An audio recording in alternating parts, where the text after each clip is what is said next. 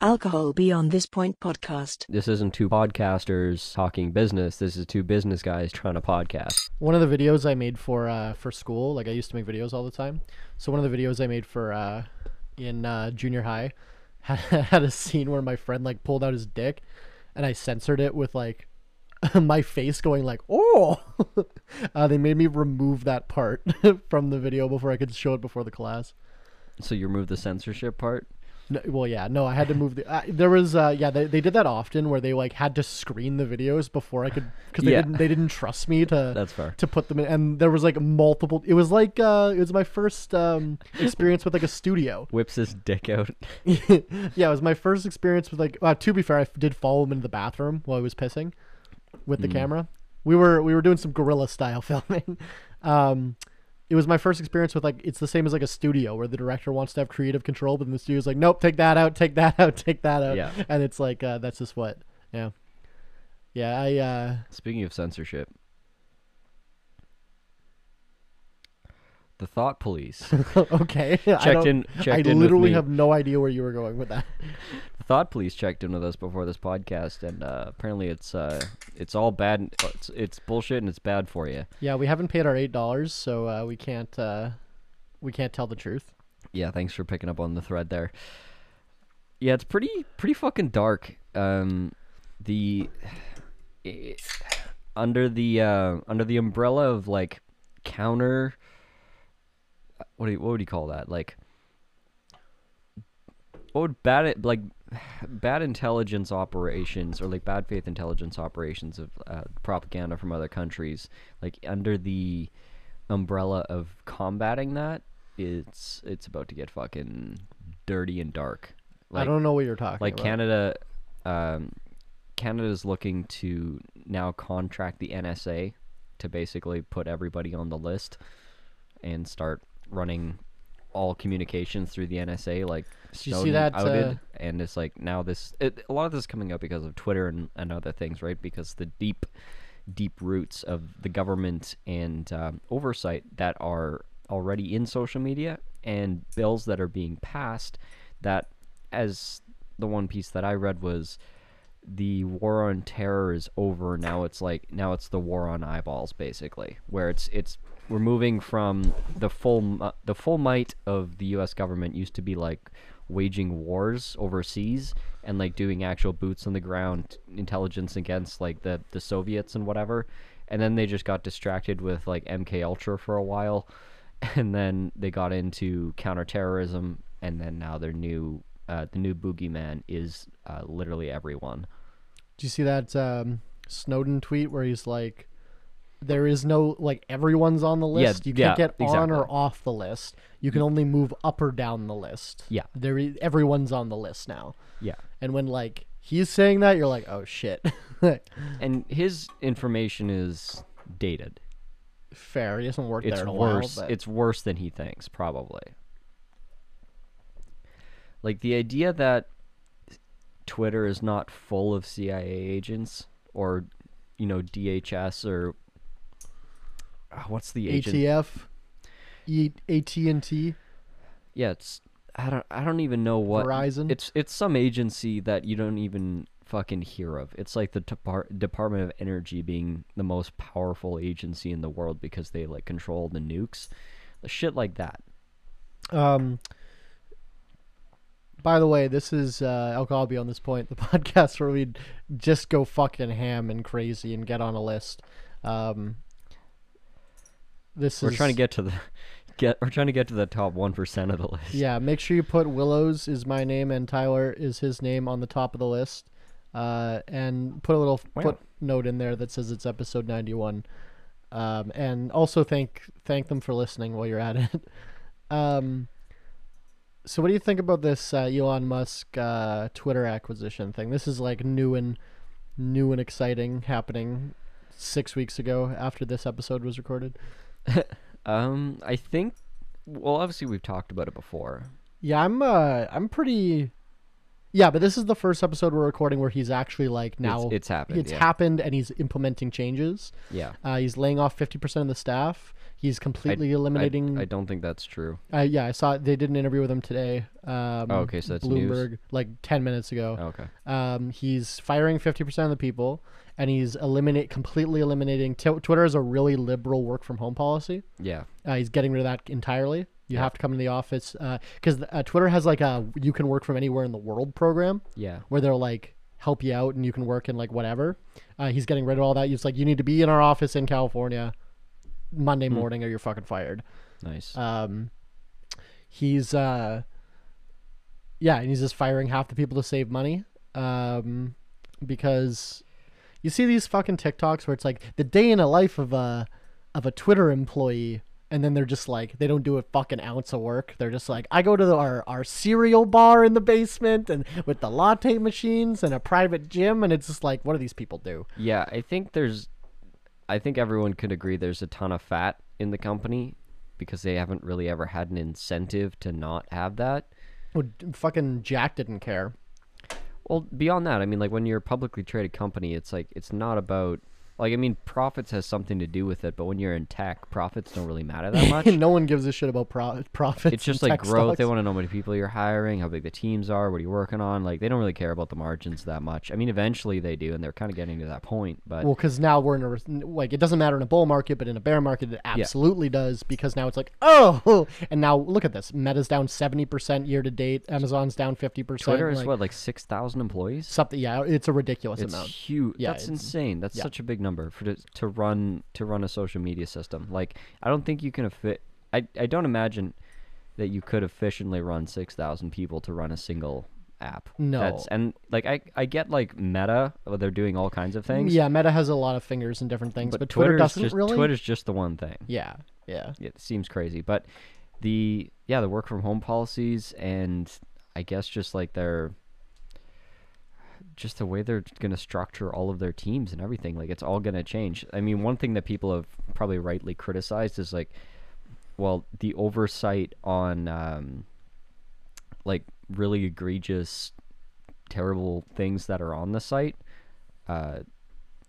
If they are massively cutting resources and cutting staff, the actual moderation of that content might just like go down the toilet. But who's to say he's cutting that part? I don't know if he is. Also, however, like if anyone spends a fair amount of time on Twitter, you know that's not really there's ISIS accounts that you can just follow. Yeah. But like I guess Kanye is a bad example because he's fucking going insane right now. But there's like pretty moderate people that just say something like not really even that controversial that have gotten permaban from Twitter. Yeah. But then like Boko Haram can have an account. Yeah. And that's fine. I mean, they're living their truth. Israel can have an account and no one cares. Yeah. So I don't know. I think like anyone who spends a fair amount of time on Twitter already knows it's dog shit, the regulation for everything. So Yeah. like I don't know. And then so what everyone's getting mad about right now is this. Yesterday, I guess he decided that he wants to start charging people for verification. Yeah. So I want to talk about the business aspect of this decision specifically. Have you heard about potentially just like charging people for like just for tweeting? Yeah, they I think they're not going to do that. He had said that perhaps if you're a corporation, you'd have to pay to use Twitter. Oh, okay, maybe that's it. But that was it, yeah. but he said unverified regular people will remain free forever. Right. That was like his hard stance. Was like it would never be a paid service. Right.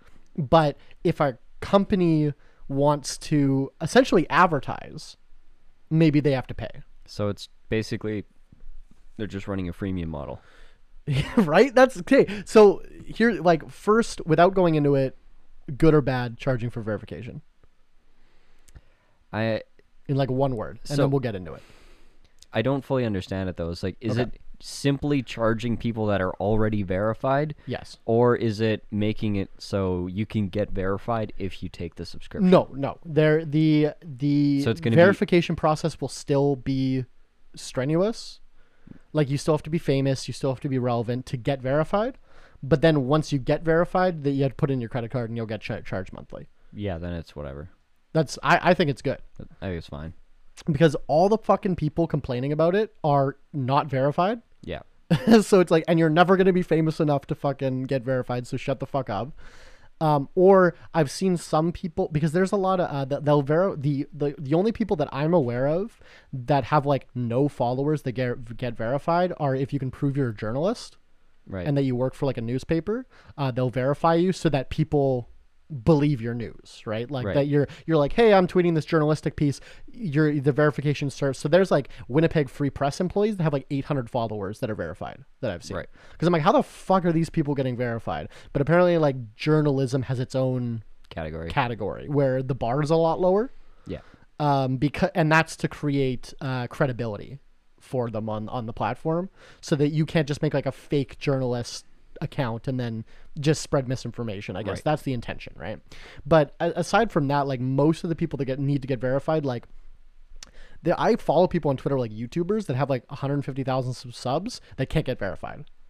They'll like send an application and get denied because they're not famous enough. Yeah. You need like articles this month, like 3 articles in 1 month written about you, and it needs to be like within a month.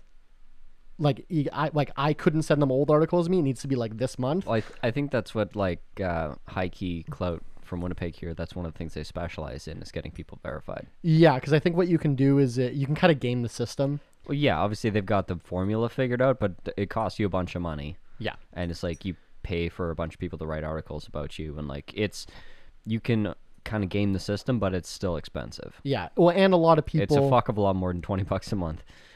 And that's kind of what. No, and then he went down to 8 from 20. I thought it was 8 on top of 12 because the base subscription is 12. No, I'm pretty sure he changed his mind.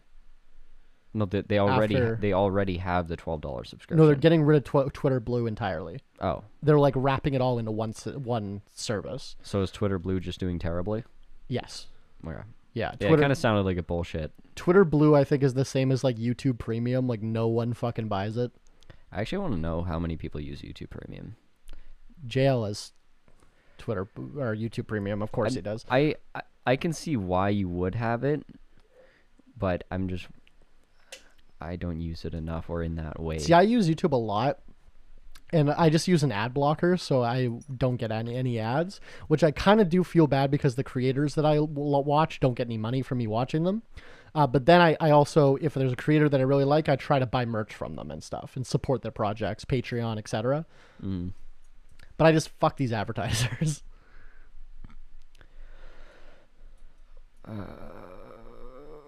Wow, YouTube is 2.1 billion monthly active users Sounds about right. as of this month. Sounds about right. That's a quarter of the world. That's fucked. Isn't that wild? One of the best Google acquisitions ever. Yeah. Google buys a lot of stupid fucking companies. That was one of their best fucking Hail Marys. YouTube Premium has about 23 million subscribers and is projected to hit 26 million by the end of the year. Well, I don't care what their projections say. They always say that to their stockholders, and Well, it's never. it's 23. They're projecting a growth of like Yeah, 15%. So 23 out of 2.5 billion. Yeah, 23 million. 23 million out of 2.5 billion. So that's like what, 1%? Well, think about like the users in like U.S. and Canada, because users in like developing countries of YouTube are not going to be paying, their grocery bill worth for YouTube Premium. That's a fair point. It's only going to be relevant to, rich countries. Yeah. I don't know. It's just it never struck me as something that was necessary. I guess like boomers used to spend fucking $200 a month on cable. Yeah, no, you spend $200 a month on 10 streaming services. Yeah, do you see they're raising the price of Netflix, and if you don't want to raise the price, you have to get ads now? It's like, you just invented cable. Good job, guys. And apparently that's going to be a big issue because a number of the big production contracts or like big show contracts that they have and big movie contracts of some of the really popular stuff, it's stipulated that they are not going to be available in an ad-based program. And that's the language they use? Yeah. To avoid them going on TV? No, they just, like, in their deal with Netflix, Yeah. they're like, if you have ads, we're not Interesting. in that. So now it's like you're dividing the content into like the better content you have to pay more for. People aren't gonna like that. Yeah. I think Netflix made so many bad steps. I think they were like for a long time they were I guess they were like the only, like no one was even coming close to competing. Yeah. Fucking HBO Max is the shittiest fucking whatever. What else is UI. there? UI, like Peacock and shit is just terrible. Like the only other people that were coming close. Prime sucks. Yeah, Prime's not great, and like I don't know how Prime's not great with how much fucking Amazon money they have. Like Their UI is terrible. Dude, the UI of Prime is terrible. The UI of Disney Plus is terrible. yeah, Disney Plus is a little bit better. Like I'd say Disney Plus is the second, but behind Netflix. Netflix has it fucking figured out. Yeah. But you know what? Like on Disney Plus, when it goes to the next episode of a show, it takes you out of full screen. Yeah. And that's on purpose. The fuck does that? We just leave it in full screen. When you hit spacebar, it doesn't pause it. Nice. It's like, come on, like, give me a fucking break. I gotta say, Prime when you're in the show is good. It's Yeah. the browsing. Finding, yeah. Yeah, the browsing Dude, and I finding is have terrible. Amazon Prime just for the shipments. Yeah. I have never once watched a movie on. Every so often, I think about it. I go to watch a movie on Netflix and they took it off. Yeah. So I'm like, ah, fuck. Oh, I wonder if they have it on Prime. I always forget. I've never once found a movie I'm looking for on Amazon I Prime. found there's been a couple like Prime specific, like Prime produced shows. I guess there's a couple like The Boys. A lot of my friends have been talking about that. They yeah, said that's I watched. really good. I just finished, or I just binged through Terminalist. Okay, which never is- heard of it. Yeah, it's just kind of like a Jack Reacher type of thing. Okay. Yeah, it was good. Like, and the autoplay was super fast. It was sleek. And one of the things I really like about it while you're watching the video or the show or whatever, if you hit pause, it'll show up kind of like a in video menu that just shows up around the border, and it'll show you what the credits of Oh yeah, any- it shows any you like the music. IMDb pages, right? Of the It'll show actors you the and shit? credit of any music that's playing Yeah. at that second, Yeah. and the IMDb's, or I guess Yeah. like the profiles of any of the people that are in that scene. Yeah, I've seen screenshots of that. That's cool. So That's cool technology. Yeah, I like that idea. Netflix should definitely do that. They're sleeping on that part. Dude, Netflix did like 10 years of innovating and then just fucking stopped. Well, now they spend all their money on production now. All their resources go into production. They do more production than any other company in the world. Yeah, any other company, not streaming service, company in the world. They put more money into movies than fucking Universal Movies does. Yeah. And then and it paid off. Like I mean, like you look at fucking like 2021 Oscars, it's like Netflix. It's like, oh, okay. Yeah, because they greenlight everything, which is fair. Like that was a big thing. What made them successful is because it's like HBO. Same thing that made HBO successful is they were greenlighting stuff that was not getting touched by regular. Yeah. And then because you couldn't put something like The Sopranos on fucking regular TV back then, right? Like or like Game of Thrones. Like people, I've never seen it, but people love it. But it's like, how many fucking tits and dicks are there in Game of Thrones? Like a lot, right? So many. And it's there's child murder and incest within the first 10 minutes of the show. Yeah, and you couldn't put that in name a thing. Yeah. CBS, right? Sorry, not child murder. Just attempted murder. So, naming. but they've come up with like some of the best television shows ever made. Yeah. Because they don't have restrictions, right? And that was the same idea with Netflix. It was like, well, it's the internet. You can fucking put whatever you want on. Yeah. But I think they've fallen so behind, and they're gonna. I think they're just beholden to, it's just that late stage capitalism thing where they've gotten so big, and they're just now. Dude, you got to cash out. They have these massive shareholders that are just like, we need to see growth, and it's Yeah. like everybody's already watching Netflix, and like, well, we need to see growth. And it's like, well, I guess we'll squeeze more money out of our existing clientele, and then once you've kind of capped that out because people's wallets are hurting from inflation, well, we still got to see growth because and it's quarter to quarter. It's every three fucking months you got to see growth. Like, do you know how hard it is? Like, can you imagine you, Willows, if you had to run your business in such a way where every 3 months the numbers had to be better? Yeah. You'd fucking kill yourself. Yeah. Well, I might do that no matter what, but yeah, I But understand what you mean. Yeah. But imagine if every 3 months you had to, and if you didn't, you missed one time, you get ousted as CEO. And or your stock tanks. yeah. Like, I guess because I'd be curious to know who the large institutional holders of Netflix is. Like, surely they're like fucking BlackRock probably not BlackRock, but well, no, probably not BlackRock, but they're too conservative for that. But no, BlackRock. What I've heard from like just Google largest Netflix shareholder. What I've heard from like a BlackRock person is they're like, well, what stocks are you picking? They're like, well, we don't really pick stocks. I mean, we're going like big on Sweden. We think Japan's a good buy right now, just because they buy so much. Yeah, they basically pick countries. Like, they're so macro. Like, there's some guy at BlackRock that makes that decision, but it's nowhere near the top. No. Okay, so that is too big. Capital Research and Management Company, T. Rowe and Associates, Geode Capital, Bale and Clifford. And what kind of positions do they have? BlackRock. Okay, and BlackRock is number 2. Wow, what kind of position does BlackRock have? 4.2. 4.2% of the company? Yeah. That's fucking insane. Vanguard is 7.3. Christ. Yeah. SSGA Funds at 3.8, Fidelity 3.4, Yeah. Capital Research 3.3. Yeah, all these giant banks. Actually, Capital Research and Management Company is on here 3 times with a cumulative number that's higher than number 1. Like 9% total with Capital Research. So technically Capital Research, whoever's running those 3 companies, is at the top. Different, it's probably different ETFs or something. Different, like... Yeah. Yeah. Yeah. Sometimes they structure them weird. Yeah, cumulatively 9 of them. But yeah, so like big names, Vanguard, BlackRock, Fidelity, like big, giant investment banks own 5, 10, 7% of Netflix. Yeah. So yeah, that's not... BlackRock is just like up there with every single... It's funny because like I was like, oh, BlackRock's probably too conservative by a tech stock like that. That's so... No, they're there. They're in there. But yeah, man, I think Netflix is going to go the way... it'll be Netflix and... Netflix would go the way of HBO.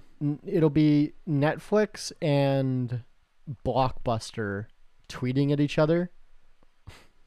I don't think it'll be to that extreme. Like I said, I think they would go the way of HBO. HBO is Max as a streaming service though. Yeah, I know. And, it's still relevant, but it's not the big dog. HBO's making that new Game of Thrones show right now. Yep. Right? They made new Game of Thrones and also the was it who's making the new Lord of the Rings show? That's Amazon. Okay. Yeah. Because I know because Jeff Bezos' kid, who's like was like 15, he was like, "Oh yeah, I just bought the rights for Lord of the Rings," and he was like, "What are you gonna do with it?" And he's like, "I think we're gonna make a show." And he's like, "If you fuck this up, I will disown you as my father, and I will never talk to you again." Based. Yeah, which is funny, but yeah, still haven't watched The Rings of Power, it's on my list. I just don't have a ton of time. I get an hour a week to relax. And I spend it watching Andor, so I'm big on the Disney just because I'm a big Star Wars fan. So I have Disney Plus, but I expense it to my corporation. Of course. So we have a corporate Disney Plus account, and we tell CRA that's like, oh, so we can play movies in the bar, which like definitely isn't legal. You need a CRTC license to like stream movies in public. Yeah. But that's how I justify it on my taxes. And then meanwhile, the company just pays for my fucking Disney Plus. But I have Disney Plus and I have Netflix, and I find myself watching more on Disney Plus than I do on Netflix. But I also pirate most of my movies that I watch. Like, it's funny because I pay for these streaming services. I try to watch the film on there, and if they're not on there, I'm like, nah, fuck it. Then I'll steal it. Well, yeah, but like, I'm trying to give you money. You're not going through the lists of like what's coming out. You're looking for specific things. Most of the times that I watch movies on Netflix, it's like, oh, I want to watch Scarface again, or I want to watch, something. It's like, which is not good. It's not meant for that. I guess not, but that's what It's not like this deep library of old movies. Correct. Yeah, but it's I'm not exactly their prime demographic. No. Like, I'm not watching. I wonder what the average... Surely people watch a lot of fucking Netflix. Yeah. Right? I wonder what the average like sit down time is. Let's find out. It's got to be out there somewhere. It's got to be like 2 or 3 hours a day. Average Netflix user screen time. Yeah.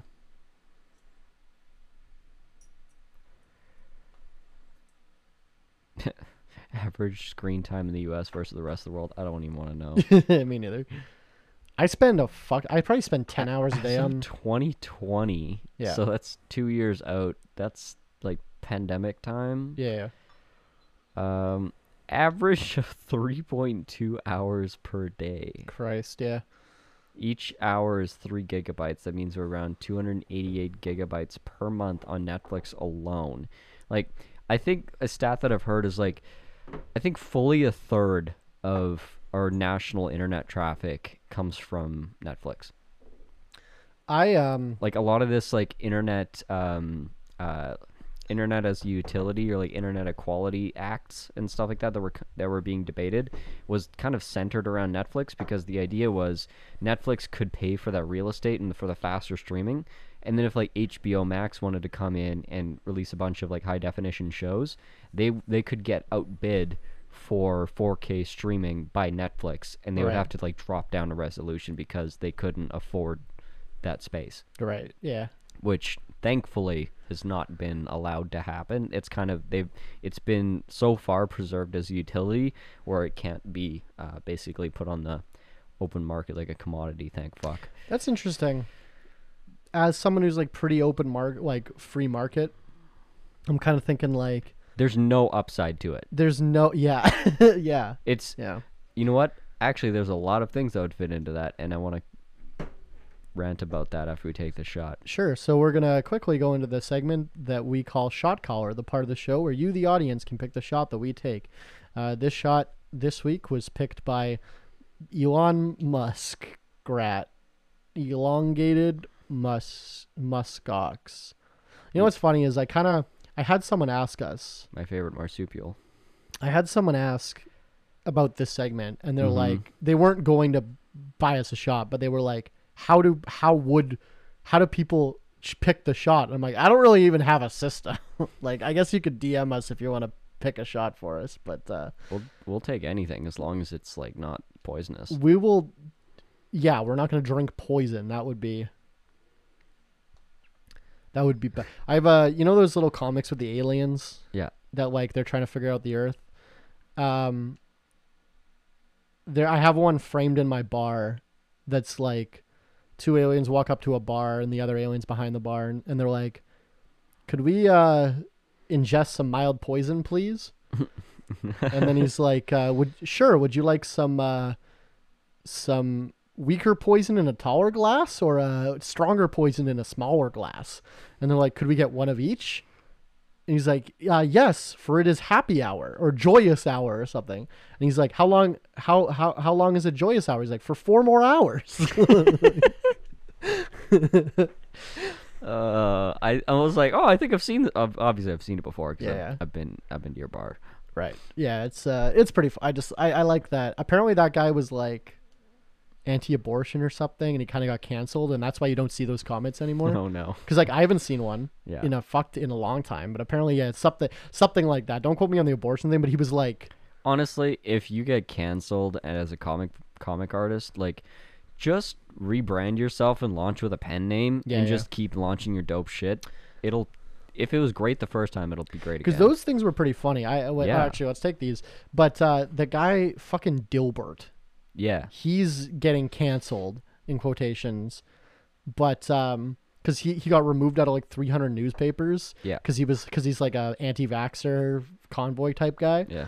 And then he was I'm saying because I think that's an overplayed fucking thing to cancel people over. But then he was like tweeting how he's like, oh, the fucking libtards are trying to cancel me with cancel culture. And then he's like, they took me out of 300 magazines, and every single person was like, you're in 300 newspapers still? Like, no one has heard about you since 1995. Yeah. Like, no, this wasn't funny when you wrote it. It's not funny now. How are you still doing I didn't see one comment supporting him. Yeah. Everyone was just like, you're still a thing? Like, how are you relevant? Yeah, it was 300 sounds high. It was pretty funny. Anyway, 300 out of like what is like the Wolseley Times? Yeah, probably. Anyway, cheers. Wolseley's like a neighborhood paper.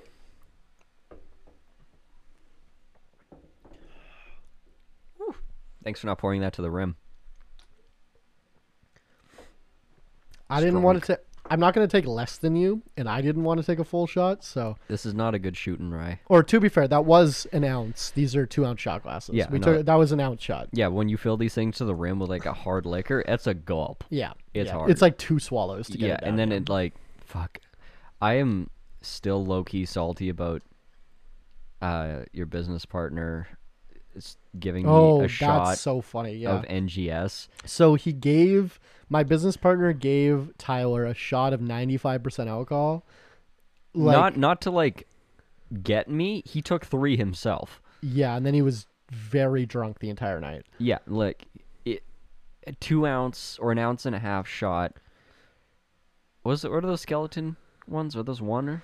Yeah, they're definitely bigger than 1. I think it was Yeah. probably 1.5 ounces of 95% alcohol. So that's like taking like 4 shots, basically. Yeah, my stomach was like cramped. Like I felt like my left side was like trying to curl in Yeah. for like 20 minutes. Like Yeah. it hurt. So- and I drink straight liquor without a problem, and that hurt. Yeah, Like not like my throat, Yeah. not like gross. Yeah. Like my guts hurt. Like Yeah. my appendix was getting fucked. Yeah, so he Not he nice. was like, "Come take a shot with me," and it was 95% alcohol from the bar. Yeah, I like as I tipped it back, I smelled it. Yeah, And I was like, it's too late at this it's point. also barely fit for human consumption. Yeah, it's barely food grade. We buy the lowest food grade because it's the only reason we have it is it gets mixed into like very very little of it. Like we mix like a cup into a vat. Yeah. Just to get the alcohol percentage right. Yeah. Because with how, and this is super common if you didn't know, every year fruit and grapes have different sugar content. Yeah. Wow. So when you ferment them, it comes to a different percentage. But how is the barefoot wine you drink on the shelf always the same alcohol percentage? Yeah. If it's over, they water it down. If it's under, they fortify it. Right. That's very, very common in the industry. Because you can't take water out easily. Can't take water. No, not legal. Not even legally. You can fractal distill, which like it's sketchy as fuck. Yeah, I was gonna say. Then you get into distilling, which is an entirely different set of equipment and sketchy as fuck. When you're not, and it's gonna make it's gonna strip taste out of the Right. wine, right? You don't do it. So Add some so booze. that's why we have the NGS is to fortify wine if it's ever off. So I just have a tote of it, 95%. NGS is neutral grain spirit, and literally our supplier one time was like, like we have stuff that tastes better that's been filtered like more times, and we're like, nah, it's fine. Like I'm not gonna spend the money. It's not worth it. And meanwhile, there's you guys in the back with the fucking running NGS through a Brita. Have you seen that trend of people running like cheap vodka through a Brita Yeah. filter and it just tastes great? Yeah, it tastes like nothing. Oh, I guess. exactly. It tastes like I nothing. guess you strip the fusel oils out of it. Yeah. Because that's that's how vodkas are distilled. The better tasting vodkas are just number one filtered or not filtered, but distilled more times. Yeah. But more importantly, so when you're distilling, you do what's called cuts. So you break it into usually like 7 or 8 different cuts. So you like, cut A in this bucket, cut it B in this bucket, right? You like start switching them out. And the first cut you just dump entirely. Yeah. Because that's all methanol. Because that methanol, I guess, comes off first when you evaporates first. evaporates first, and then you usually get the end one. You usually dump out as well. And this would be like batch brewing, not continuous distillation systems like big breweries have, or big distilleries. have. No. This is how you do it. This is how distilling works. It's No, like but big- like if you had like a system like fucking Crown Royal has, Yeah. that's just continuously distilling tens of thousands of gallons at a time, yeah. pulling the top off or the middle or whatever is not going to make a difference because it's like No, they still have to do stuff like it's that. continuously. Well, maybe like the first little bit of like maybe the first 100 liters of Actually, 50,000. No, when you do it bigger, you have to do it actually more. Because it's what you're distilling off is like these like the fusel oil is what makes alcohol taste like alcohol. Like that's what makes it taste bad. So you have to get that stuff off, and then there's also toxins when you're distilling, like the methanol and whatnot. That's why there's the what do you call it? The stereotype of like going blind from drinking moonshine. Yeah. That's because so fun fact: if you ever get methanol poisoning, the cure, ethanol. Yeah, so guzzle some vodka. They bind together and then keeps it out of your blood and you won't kill you. Yeah. Now, so a lot of home distillers, there probably is methanol, trace methanol in the vodka, but if they're only doing 100 liters, there's only maybe a liter of methanol, and it's all mixed in with the ethanol, so it's fine. Yeah. When you start getting that stereotype, is these big bootleggers that had 10,000 liter stills that are illegal. Yeah. Now all of a sudden, instead of the first little bit being methanol, now it's the first 20 bottles are pure methanol. Yeah. Because it's all relative. It's all percentage based, right? So when you do these cuts, the beginning's called the heads, the end's called the tails, and you dump those. But Why? if you want higher quality spirits, you dump more. Right. But a lot of smaller companies especially don't do that because you need every dollar you can. It's very, very expensive. Now you're distilling because you're already taking 1,000 liters of barley and whatever, distilling it down to 200 liters. Yeah. And then you distill that again to get from 40 to or for 50% to 80%, distill it again to 90%. You're getting 100 liters of vodka for 1,000 liters of base, right? Right. So for a lot of people, it's very expensive to do. So you need to take, or what a lot of people will do is take more of the worst tasting stuff on the either end to pad your margin, to get more liters out of your yield. Right. So the worst tasting stuff would be sold at a lower price. Correct. But then it'll taste worse, but then you sell it for cheap vodka. Yeah. Right. So if you ever, that's the main reason. You always see on these fucking Ciroc labels, it's distilled 7 times. It's that doesn't really matter. What matters more is the cuts that you're doing. Right. Yeah, you can keep distilling it forever, the same batch. It's just going to do the same thing. You've already distilled it. Doesn't do anything more. You can boil boiled water, but if you capture all the steam, it's still the same water. It's still exactly the same. So yeah, it's there's a lot of that's buzzwords. chemistry. Yeah, there's a lot of buzzwords with advertising. It's been filtered this many times. It's okay, well, was it good product to begin with? Because you can filter shitty tasting stuff. It's you still can filter shitty. sewage. Yeah. And it's eventually drinkable. Yeah, you go, perfect, great. I want my sewage vodka today. Well, actually, your vodka was probably made with filtered sewage.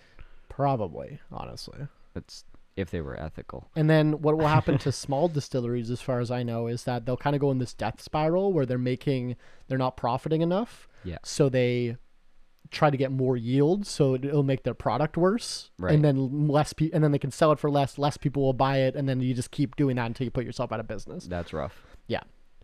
I guess you could do that with wine too, presumably. Oh yeah. I could water down my wine 30%. You could water it down. You could age it poorly or not enough. Yeah. I used to do that. We used to push out wine that was aged for a month instead of a year. Yeah. Because I needed to sell it or I would go out of business.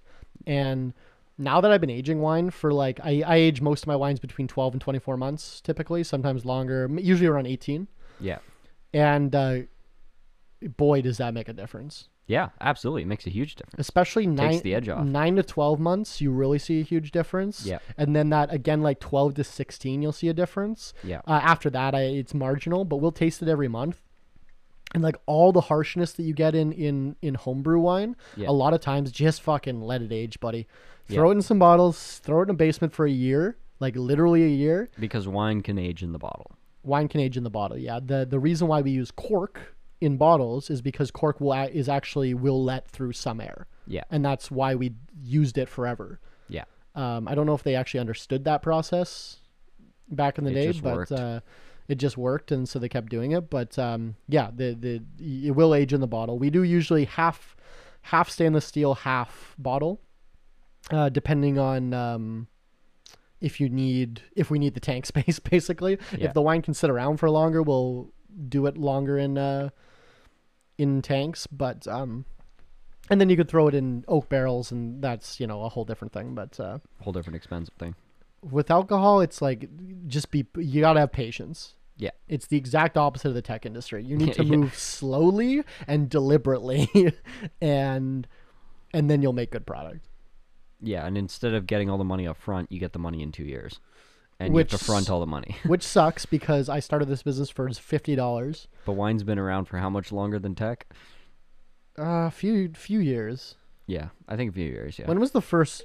Well, I'd actually. When was the first tech? Can you Google this? Do you think the first bottle of wine ever was made before Twitter? Because Twitter was like what, 2010? I don't think I have to Google that. I think the first bottle of wine was at least 95. I think I heard of a 95 at this restaurant I was at the other day. Oh, okay, yeah. Also, that's another. Jesus fuck. If you ever like, I pity the fool that gets facts from our podcast. If you're ever trying to buy wine that's been aged like 50 years or something, the people that are flexing like super old wine are typically morons. Typically, only about 5% of wine produced is made to be aged more than 3 years. Yeah.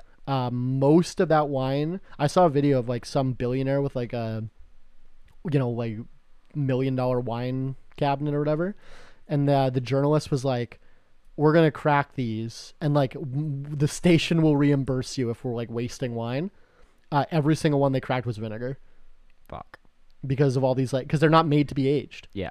Most wines will go bad after 5 years. So you're just buying tokens that hopefully no one ever opens. Yeah. The second you open, it's like Schrodinger's wine. The second you open it, may or may not be vinegar. It may be worth 0 or maybe worth 1,000. People, I guess, collect wine. Yeah. That's what I mean. Like, it's tokens. You're collecting tokens. Which is fine. Whatever. You know, that's fine with me if you want to collect wine. If you got millions of dollars of wine, you don't really care how drinkable it is. Yeah, exactly. So it's fine with me if you want to do that, but for the most part, unless, and I don't actually know the difference because I don't have to do it, but I guess you do the fermentation differently and the packaging differently if you're intending to age it for like 20 years. Yeah. But typically, like any big company that you're buying wine from, probably any bottle under $50, 5 years it'll be done. It'll be past its prime. Right. Bad shelf life. And what's in the bottle is probably what's the process again where they like blend like 3 to 4 years together? 3 to 4 harvests or get blended it's called, together. So you get like a consistent taste year to year. I don't remember what it's called, but a lot of these big companies will take not even big companies. I think this is like pretty standard for wineries. It is standard. You'll you'll leave 15% of the year's wine unbottled. Yeah. And then when you make next year's, you mix them, 85% of next year's with 15% of last year's, and then you do it again, and then you do it again, and then you do it again. So it's like 4 years of basically equal parts. Yeah. But then you just keep doing it, bottling, 75% of it and just moving it to the next year. Yeah. And that keeps the taste consistent year over year. Yeah. See, what we like at Shrugging Doctor, I prefer the vintages. I like when you can taste the difference between the 2 years because I think it's and that's what you get from craft wine, or either you get it from like the small craft wineries or you get it from like the really high-end wineries. Not all the in between, all the macro wineries, you're not going to get that. No, because they need their mass produced. They need every time you go there, it needs to taste the same. Yeah. Right. But I like it for myself and for my customers. I think that like it helps. Like, I think customers some of them will be like, oh, it didn't taste the same as last time. I liked last year's better. But like, I think it makes them buy it every year. Yeah. Because they want to taste the difference between, like, it's almost like it's a new product for them every single time they try it. Right. Yeah. Where it's like the same theme because it's the same grape or the same fruit, but it's kind of like a subtle different taste. Yeah. I don't have that sensitive of taste buds, but Palate. Yeah, of a palate. That's a sophisticated word. I consistently have to Google which is your food palate or wine palate and which is like your wood palate. Oh, yeah, I can see how you get that confused. Yeah, I consistently have to Google how to spell which one. like if I'm spell. Oh, yeah. I thought you were talking about like general usage. No. Yeah, I think the wood palette I store stuff on is actually my tongue. No, like, because I'll send emails where I'm like, oh, like, based on your palate, and then I'm like, shit. I need this many palettes. Yeah, and then I need this many palettes. I'm like, fuck. And I always like, I send a customer like very unique challenges in your. Is it like I'll get a question like, is this wine gonna be too sweet? And I'm like, well, based on your palate, it's like, what would my wooden storage unit? What does that have to do with what I taste wine? Have you gotten that response? No, I have never gotten that response. No, that's too bad. I don't think any. No one's gonna. If they thought it, they were too ashamed to share. Yeah, They're like, what is he talking about? he's like thinking at night. He's like looks at his backyard at a stack of pallets. He's like, I don't see how this is relevant. My one of my employees calls me the other day, while she was like loading up for a market, and she's like, "Did you put an ad up on Kijiji saying you're giving away pallets for free?" And I go, "No." And then she's like, "See?" She's like arguing with someone in my back lane. Nice. They're like, they're trying to take my pallets because we have a stack of pallets out behind the building. Yeah. So this guy's like taking them, and she's like, "Hey, what the fuck are you doing?" And they're like, "Oh, there's an ad up on Facebook Marketplace that says like, come grab free pallets." Yeah, because she's Gen Z and has a death wish. Because if you do that in Winnipeg, you might get fucking stabbed. I was happy that she like her first instinct was to like violently protect my property. Yeah. Which I appreciate. Just on principle. But then I'm like, dude, let them take the pallets, like, because the pallets that we throw outside are like our backup ones. Yeah. Like, there's been times where I'm like, oh, okay, go get an outside pallet, but like any good ones we keep inside, and the shitty ones we throw out on the side because there's not enough room. Yeah. So like, and then I told Zach this, my business partner, and he was like, I'm like, oh yeah. Like I told him this exact story. He's like, oh, I pulled up the other day, and I was like, oh, thank God someone stole those pallets finally, because they were getting pretty tall. So it was And you just put free pallet sign on, it'll be gone in a day. yeah. Well, when we got our canning line, it was in a big ass crate, right? Yeah. Like a fucking probably what, like 10-foot long, 7 Yeah, feet. it was like an 8 by It was 16. it was by taller than I 4. was, like. Yeah. It Yeah. was tall. Because we went in it, Yeah. right? Yeah. So it was a big crate. Some guy rolled up like 10 minutes after I threw it outside and started like fucking drilling it apart and taking it. And then like I walked outside and he's like, and I'm like, he's like, oh, I'm only gonna take this part. I'm like, no, please come back for the rest. Like, because like I can't throw it in my dumpster. Like, what am I supposed to fucking do with this? Yeah.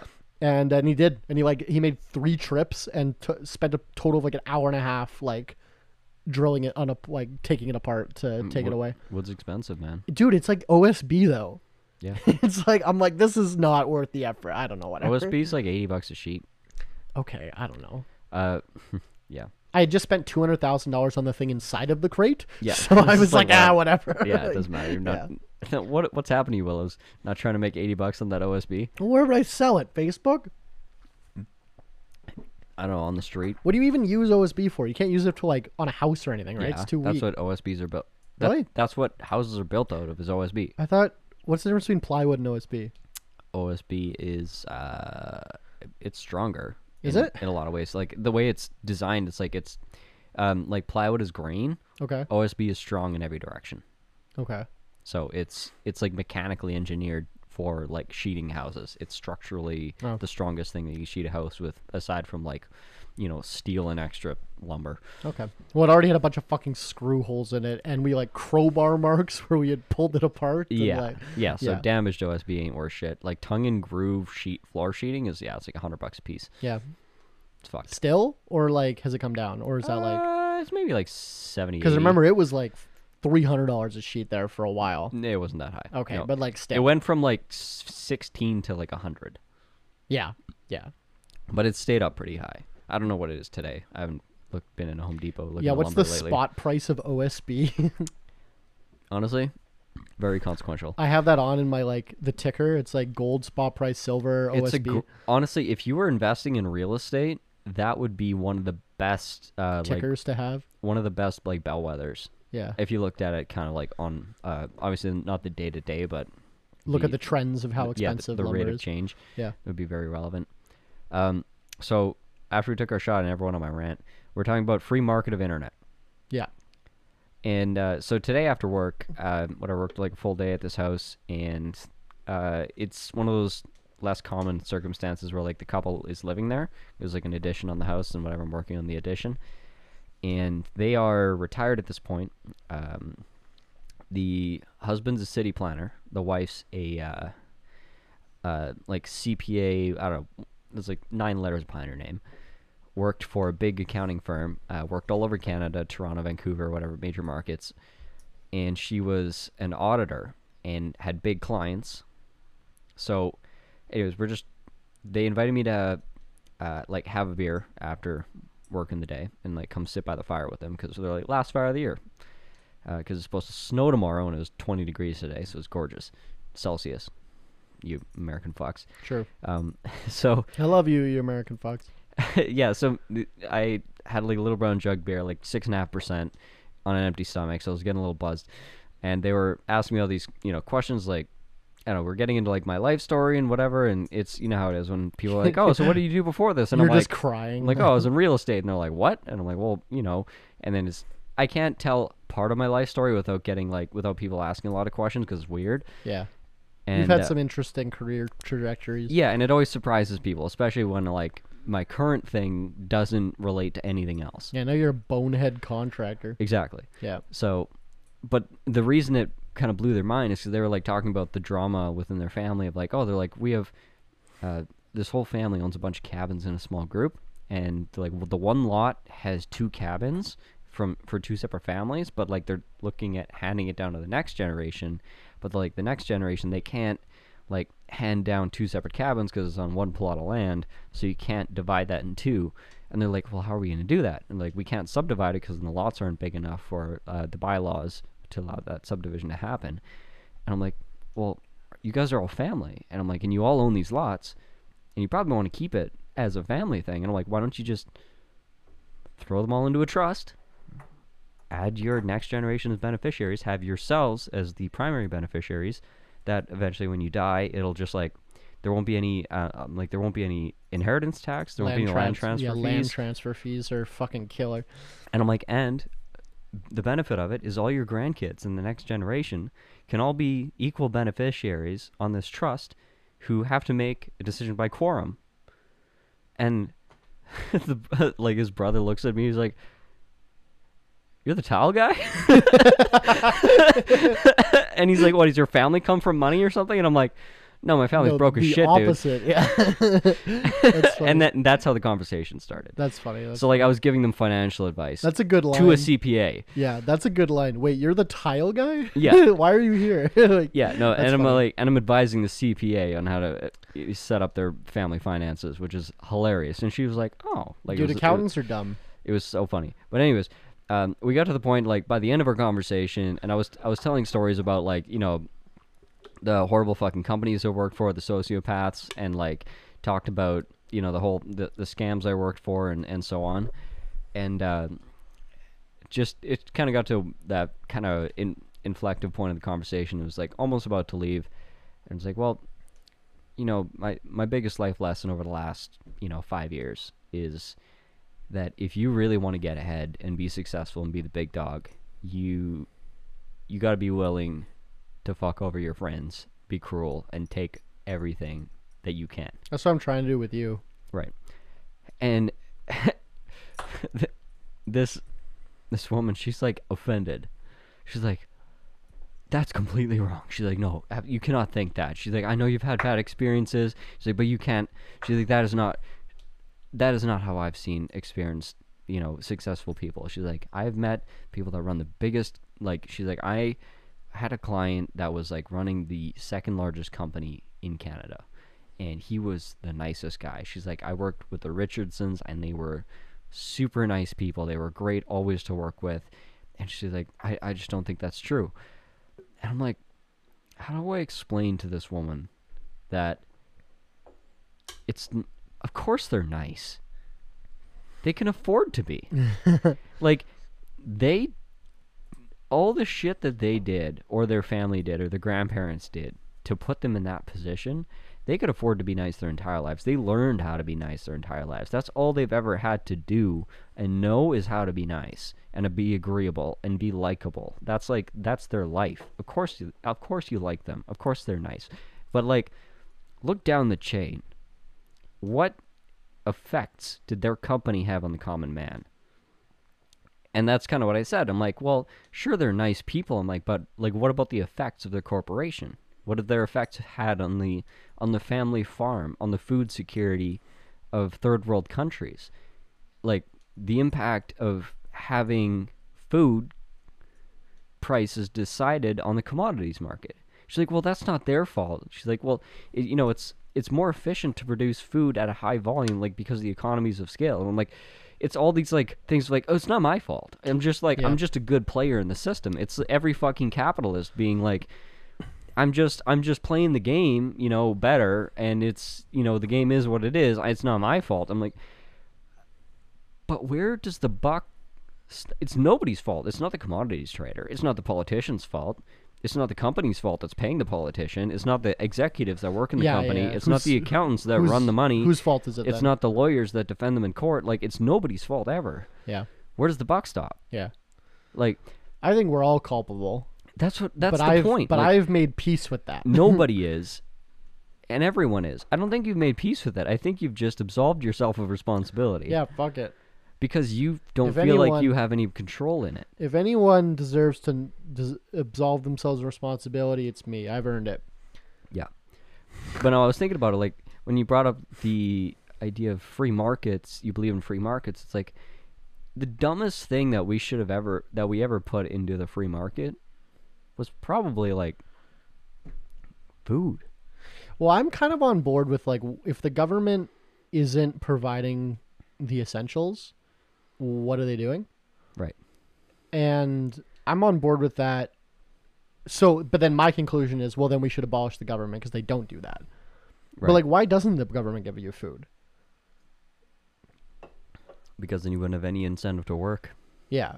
Exactly. Which is bullshit. then we shouldn't have any government, right? If you don't have any incentive to work normally. There's a lot of intervention, and there's a lot of government interference in grain prices. So and here in commodity prices. You just reminded me quick. You talked about how she was saying, like, scaling food makes it more efficient. The economies That's why we of do scale, it, right? yeah. So I was telling you this yesterday, but I had a call with Farm Credit Canada, who's a crown corporation that specializes in funding farmers, and they even have a young farmers program.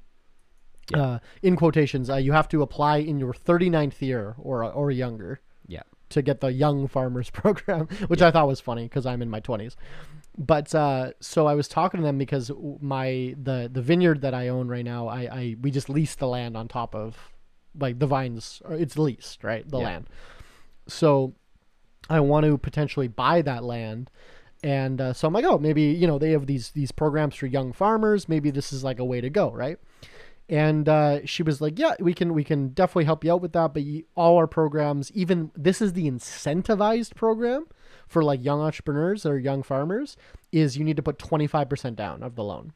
Yeah. So, this is like I'm looking at if I'm looking at $1 million farmland, like, hundreds of acres, you got to put $250,000 in cash. And that's worse than private hard money. Private hard money's like 10 or 15. Yeah. Right. So I was kind of like, oh, and then she's like, oh, is that realistic to, have, and I'm like, no, there's no fucking way. So then she was like, well, we can do like a vendor take. If you can get the landlord to agree to a vendor take back thing, we can, like, take your equity in the property as collateral or whatever. But, like, it's just, it's like giving us a loan with no down with extra steps. It's like, why not just fucking whatever. Anyway. But, so I asked her, and this is a long-term employee of this organization. I basically was like, how is anyone supposed to get into farming? Like, how is, like, because, like, think about it. If like a section is $1 million of good farmland, then you got to buy an $800,000 combine. You got to build a building, right, to store everything. Like, you're probably to get a farm planting, name a thing, corn, potatoes. You probably got to spend $5 million. Yeah. Right, to, like, get it going. And, like, you have a lot of farmers in your family, but they're all inherited it, obviously. But no, I have one farmer in my family, and he bought it himself, and it's tiny. Okay, I just figured because you were from the country that you would know about a lot of farmers, but all the farmers were the fucking richest people in town. That's what I'm saying. And, so, like, okay, and you knew they were farmers because they had a big fucking house, and they bought their kids Mercedes Benzes for graduation. but, that was like, farmers in my hometown, but there was like 5 farmers that owned everything that the eye could see. But that's what I'm saying is that. So I asked her, I'm like, how do people get into farming if you have to have all this cash? And she was, like, silent for a couple seconds and was like, well, people don't really get into farming. They either get it handed down by their grandparents. Like, she's like, over 50% of the farmers that we deal with are generational. Yeah. And the other 50% are people that are trying to sell out to Monsanto. Yeah. Or, like, a big company. Because, they came over here in World War I, their family, when they were giving away farmland. literally. Yeah. Because America was kind of like, yeah, if you're not occupying this land, we're just going to kind of take it. Yeah. So they had to get farmers on the land in the prairies here in Canada. To push out the natives. So to get rid of the natives. So they would literally give people a section of land for free if they move from England to come here. Yeah, if you could physically move your body to that space and put a stick in the ground, you get it. And so a lot of these plots of land were never actually paid for. Obviously, a lot of money, probably millions and millions of dollars, were invested over the years, over 100 years. But, so they're invested. And then she was saying a lot of people, what they've been doing is, they get now the new generation, the millennials or Gen Z, get handed down this land that has been handed down 5 generations. They're just now it's worth so much fucking money because real estate prices are 300% what they were 5 years ago, that a lot of these people are just refinancing and selling out, or one of each though, like either refinancing with the bank because now this property that I got inherited is now worth tens of millions of dollars. Yeah. Take a mortgage against it and then go buy a house in the city or whatever. Buy a bunch of equipment. Yeah. And then buy your neighbor's land. Well, no, but she was saying what a lot of these people are doing is now that now it's worth so much, they just sell it out. Yeah. They sell it to Monsanto. Yeah, highest bidder. Bill Gates. Or China. Or China. Yeah, no, but literally. So she was like, those are basically, she's like, there's some outliers, but basically that's who we deal with is 50% generational people and 50% people trying to refinance to sell their land. Yeah. And I was like, because they're a government organization. Obviously, this isn't this woman's fault. Obvious, but I'm like, is this not like something the government thinks about? Like in 30 years, when one company owns the entire everything and you can't get anyone to be a farmer, they're going to be, I guarantee you, the prime minister in 2055 is going to be like, how come nobody wants to farm anymore? But I just 2 days ago had a phone call where I tried to buy a farm and they were like, yeah, give us $250,000 cash and you got it. Yeah. And then she was basically, and like, she's been very helpful through this entire process. It's all out of her control, but she basically led me to, she didn't say it, but she kind of led me to believe like, well, I'll be retired and have a pension by then. Like, doesn't really matter to me. Like, it is what it is. It's like every time I deal with our provincial insurance. But I'm like, dude, are they not thinking about this? No. Like, they're being paid to not think about it. Well, and they also think about next election. They don't think about right now, right? Yeah. But it's like, I just tried to get into farming. And they were like, no. Because, and then she, it's funny because she was like optimistic when we first started the phone call because she knew I had a business partner, right? So she was like, yeah, like we're actually part of this young farmers thing. We're actually allowed to take part of your home equity in account for your down payment. So like you and your business partner would only have to, each of you, if you mortgaged $125,000 of each of your homes, then that's your down payment right there. Perfect, right? Mm-hmm. And I'm like, we don't have homes. And she was just like, oh. And then it was like much more dire after. Like then she did not smile the rest of the conversation.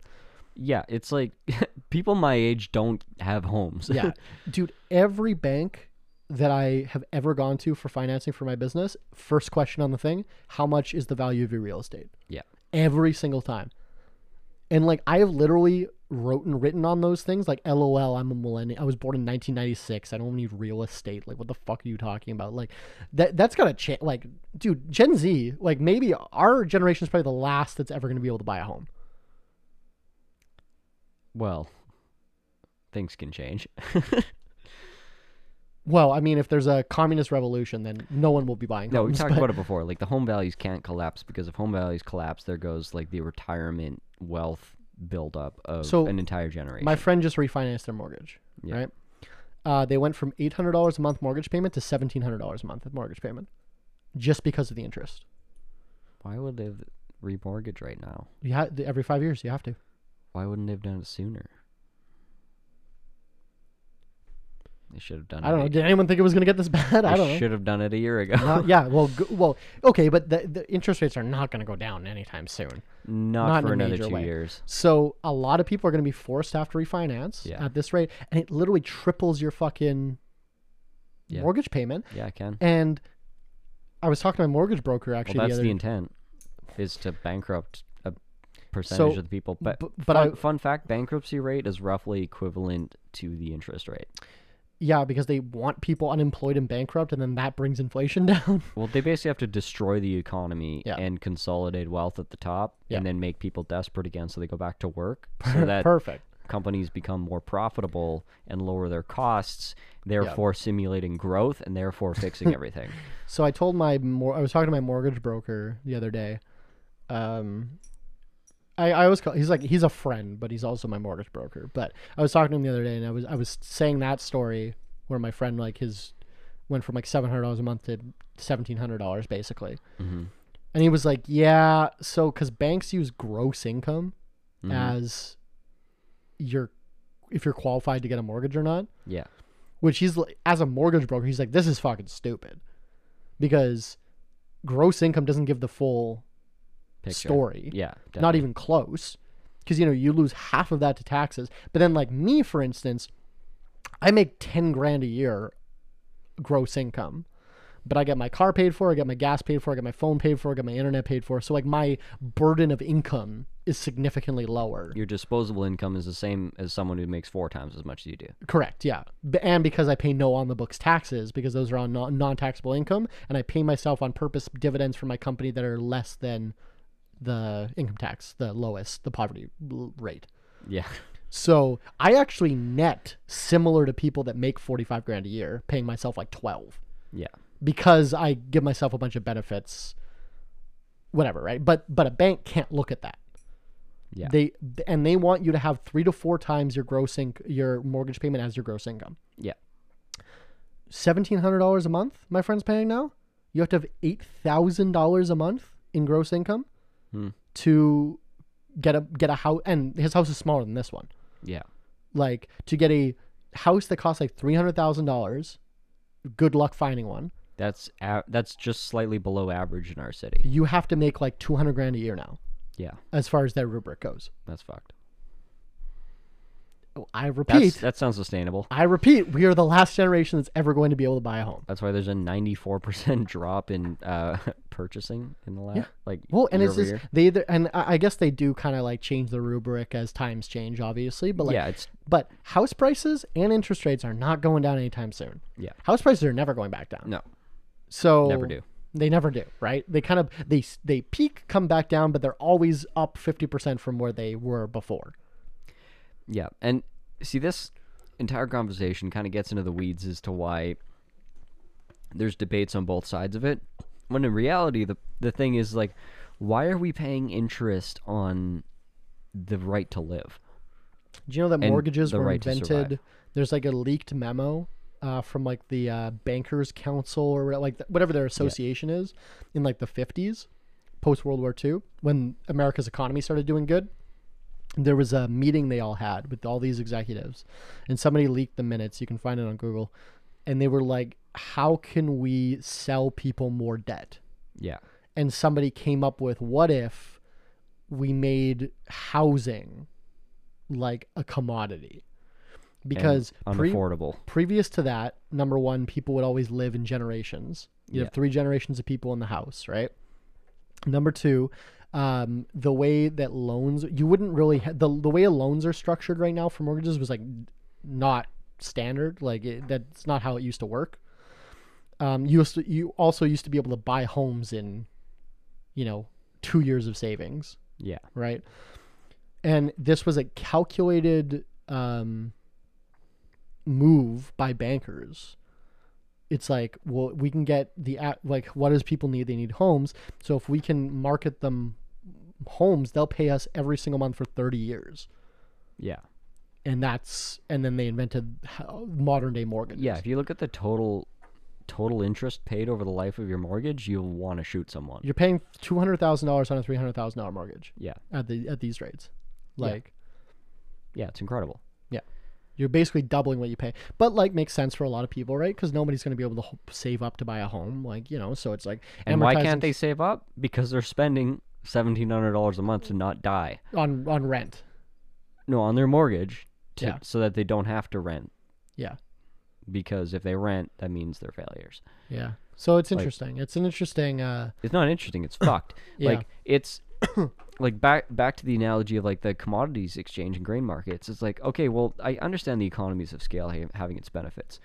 How will we address the fact that monoculture crops have just destroyed the planet? Yeah, like the nutrition in like an apple is like a third of what it used to be. Like, Yeah, so like, sure, let's talk about, as like, you know, as an accountant, as an economist, like if you're looking from just from the perspective of a business owner or a really high level financier, it's like, oh sure, there's a lot of good reasons. It's more efficient, blah blah. Like, name a fucking buzzword as to why it's better that, you know, this gigantic multi-billion-dollar corporation owns this piece of land instead of a family farm. Name all the benefits, right? They could give you 10. In reality, it's a hellscape. Like, that's the like the banality of evil, right? It's, look at all the features and benefits. well, we're like 20, 30 years away from the food we eat to not have enough nutritional value to let us live anymore. Yeah. Like, we'll be full but So- dying of malnutrition. So how do I tell this Gen X or Boomer that, yeah, the economies of scale are great, but like, it's gonna kill everyone? Well, you're going to be able to afford all this food that I guess that's I was going to say you're going to be able to afford all this food that doesn't actually give you any nutritional value, but that's 90% of what people fucking eat right now. It's just, you'll be dead before it matters. Yeah. Great. And you know what? I get to die of it. yeah. You Yeah. fucked around, I'm gonna find out. True. And that's really sad. And like, I don't know how to sit here and tell you that without being like, all right, let's crack a couple more beers and I'm going to destroy every bit of respect and, you know, like, you know, affection that you felt towards me, In because fact- I am going to introduce to you everything bad. In fact, I'm going to start ripping out the tile I just put in. Like, there's just a stopping point. Sometimes I just gotta put my foot in my fucking mouth Yeah. and be like, I can't tell you what I think. Yeah, I can't feel- I can't tell you what I understand and what I perceive, because like, yeah, you know what? Multi-billion-dollar corporations consolidating farmland in Canada is actually really good for the economy. Yeah, for sure. Anyways, I'll Yeah. see you later. Yeah, I do that a lot too, where I'll try to argue and then they'll like double down and be like, yeah, you're right. Never mind. Like, and just, you know, it's not worth my brain power. We're in Yeah, the fucking Matrix. Thank fuck somebody interrupted the conversation, but like, Anyway, it was we're, about to get dark. we're going to transfer here into the last part of the show that we call Tip of the Morning, where Tyler and Tipper can give you a tip of the Week. Anyway, my tip of the week is I was talking about it just kind of hit me when we were talking about shitty vodka versus good wine, Yeah. and like just the patience that goes into making a good product. Mm-hmm. I think that's something that like this tech, you know, the generation where companies are trading at 40,000 times their net income. I think on like the stock I think market. like 40 or 50 is kind of the peak, but 40 Their 40x net 50x multiple. of their gross. Yeah, Their net though. There's fucking Uber has never made money. that's irrelevant. Yeah, well that's what I'm saying. In a world like that, I think there's a lot of like pressure to go fast, Yeah. where I think like you can build a great business going slow. And I think that's kind of underappreciated. Because you don't need to be. You know what happens when you get big as Twitter? Some fucking guy on Ambien buys your company in a fucking hostile takeover and fires half of you. Yeah. So, do you want to get There's like? no glory at the top. There's no glory. There's no. It gets worse the bigger you get. It's Like, lonely, right? I just to pile on. This is the problem with being someone that thinks a lot about things that I'm going to do versus someone that just does things and then reflects on them later after all the damage is done. Why'd you look at me like that when you said that? No reason. Everything that is like, wow, this would be a great idea, and then you go through the steps of like scaling it and getting it big. It's like, oh, this is how big it has to be profitable. It's like, oh, it's ruined at that point. Yeah. Yeah. Like everything gets ruined with scale. Yeah. Either it gets ruined or you ruin somebody in order to preserve yourself to get bigger. Yeah. Every business. There's a sweet spot. Like I think most businesses Like you mean in size? Yeah. Well, that's why like 90%, 99% of businesses are like less than 15 people. Yeah, I think like most businesses in most industries could probably make like $1 million a year gross sales, paying themselves like 100 G's a year. Yeah. Very sustainably. That's most businesses because most people are reasonable. Yeah. Yeah, exactly. Yeah. And then there's a couple of assholes that ruin it for the rest of us. Yeah. I'm going to get fucking gulagged as a business owner when the communist rebellion happens because of Elon Musk. No, because some other winery owner wants already has $100 million worth of winery and he wants 100.5. Yeah. And he's gonna kill you for it. Yeah. It's fine. That's if I gotta go, I gotta go. Yeah, it's like think about being like those like subsistence farmers that get fucking marked by the US Marines because some shareholders want a 2% tick up on their stock this year. Or do you see the think about the insanity of that fucking did statement. you see the farmer that like went to jail because Monsanto had a farm beside him and their seeds went over in the wind? Yeah. Over to the guy's farm and started growing, and then they did a test on it and we're like, these are our seeds, these are patented, you stole our intellectual property, and they fined him like $1 million and he couldn't pay it, so they fucking put him in jail. Like, yeah, perfect, great. Yeah, there was a seed. That's good for everyone. That is good for everyone, if we're being honest. I think that's just good, honest lawyering. That is good, honest lawyering. Speaking of loitering, I was going to say on the patience front, just have a degree of patience in your day-to-day life to not say what you're feeling and just take it from our parents and be like, this is a do what I fine. say thing, not do what I do. As you've ranted for an hour and 17 minutes on a podcast. Well, then start a podcast. Fuck. Don't talk to your friends. Don't share your feelings. That's just a man tip. Man tip of the week. Don't share your feelings. Don't share your feelings, honestly. No. No. If you're just bullshit everyone. If you're someone that actually thinks about things and pays attention to things, like you want to talk about sports ball, talk about sports ball. Yeah. Sports ball's pretty good. Honestly, that's one of the smartest things is when you're in like high level circles of networking, whatever. You need to like brush up on your sports ball before you go to the event so you have something to talk about. That's not like the reality of the thing that you're fucking participating in. That's why I watch Jets games. That's why rich people talk about like modern art and go to like the orchestra because they don't want to talk about the sweatshops they're running. I don't think sweatshops are that bad. Like, those people need jobs. I mean, sweating, like, Sweating's pretty good. How is it any different than a sauna? That's good. What I'm saying. Those are good for people. It's good for your health, right? Especially for children. Well, yeah. Like, I think there's a lot of... I think there's a lot that children... You know how you, like, throw a child in a pool? Yeah. And they know how to swim? Yeah. I think that's the same thing with, Especially if you, like, hold them under a little bit. No. I think this is serious. Like, I think we should be working them in sweatshops for the health benefits. On that note, what's your tip of the week? Just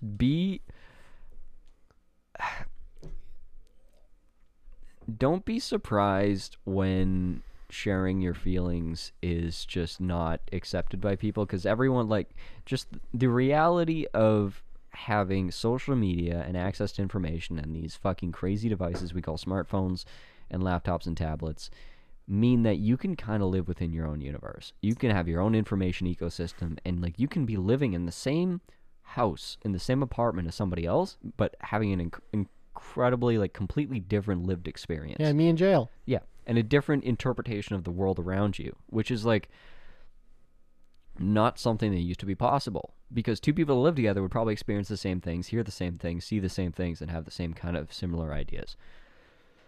That doesn't exist anymore. Which is why there's so much, polarity and disagreement in the world, because everyone's kind of in their own information ecosystems.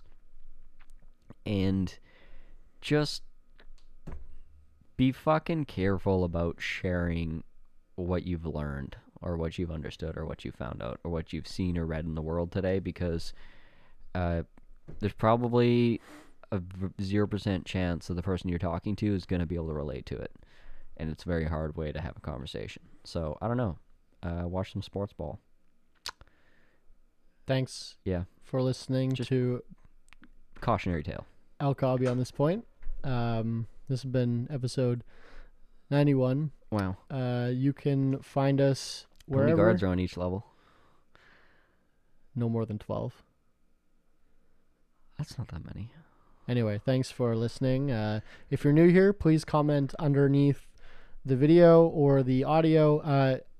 I can't do it Spotify and YouTube are the only places that let me do a poll. Mm-hmm. But I want to know where you're listening from. That's great information for us. We really appreciate it. And if you can do that, and then also subscribe on any of the platforms you're on. If you can follow, rate 5 stars, or subscribe on YouTube, or rate on Apple Podcasts or Spotify, it really helps us out. Like that helps your organic reach if you get more like people rating and commenting and stuff. So engagement. If you want to engage, I would really appreciate it, and then I'll get engaged to you. Goodbye. Promise. And then you can remortgage your house for our farmland. Alcohol Beyond This Point podcast. This isn't two podcasters talking business. This is two business guys trying to podcast.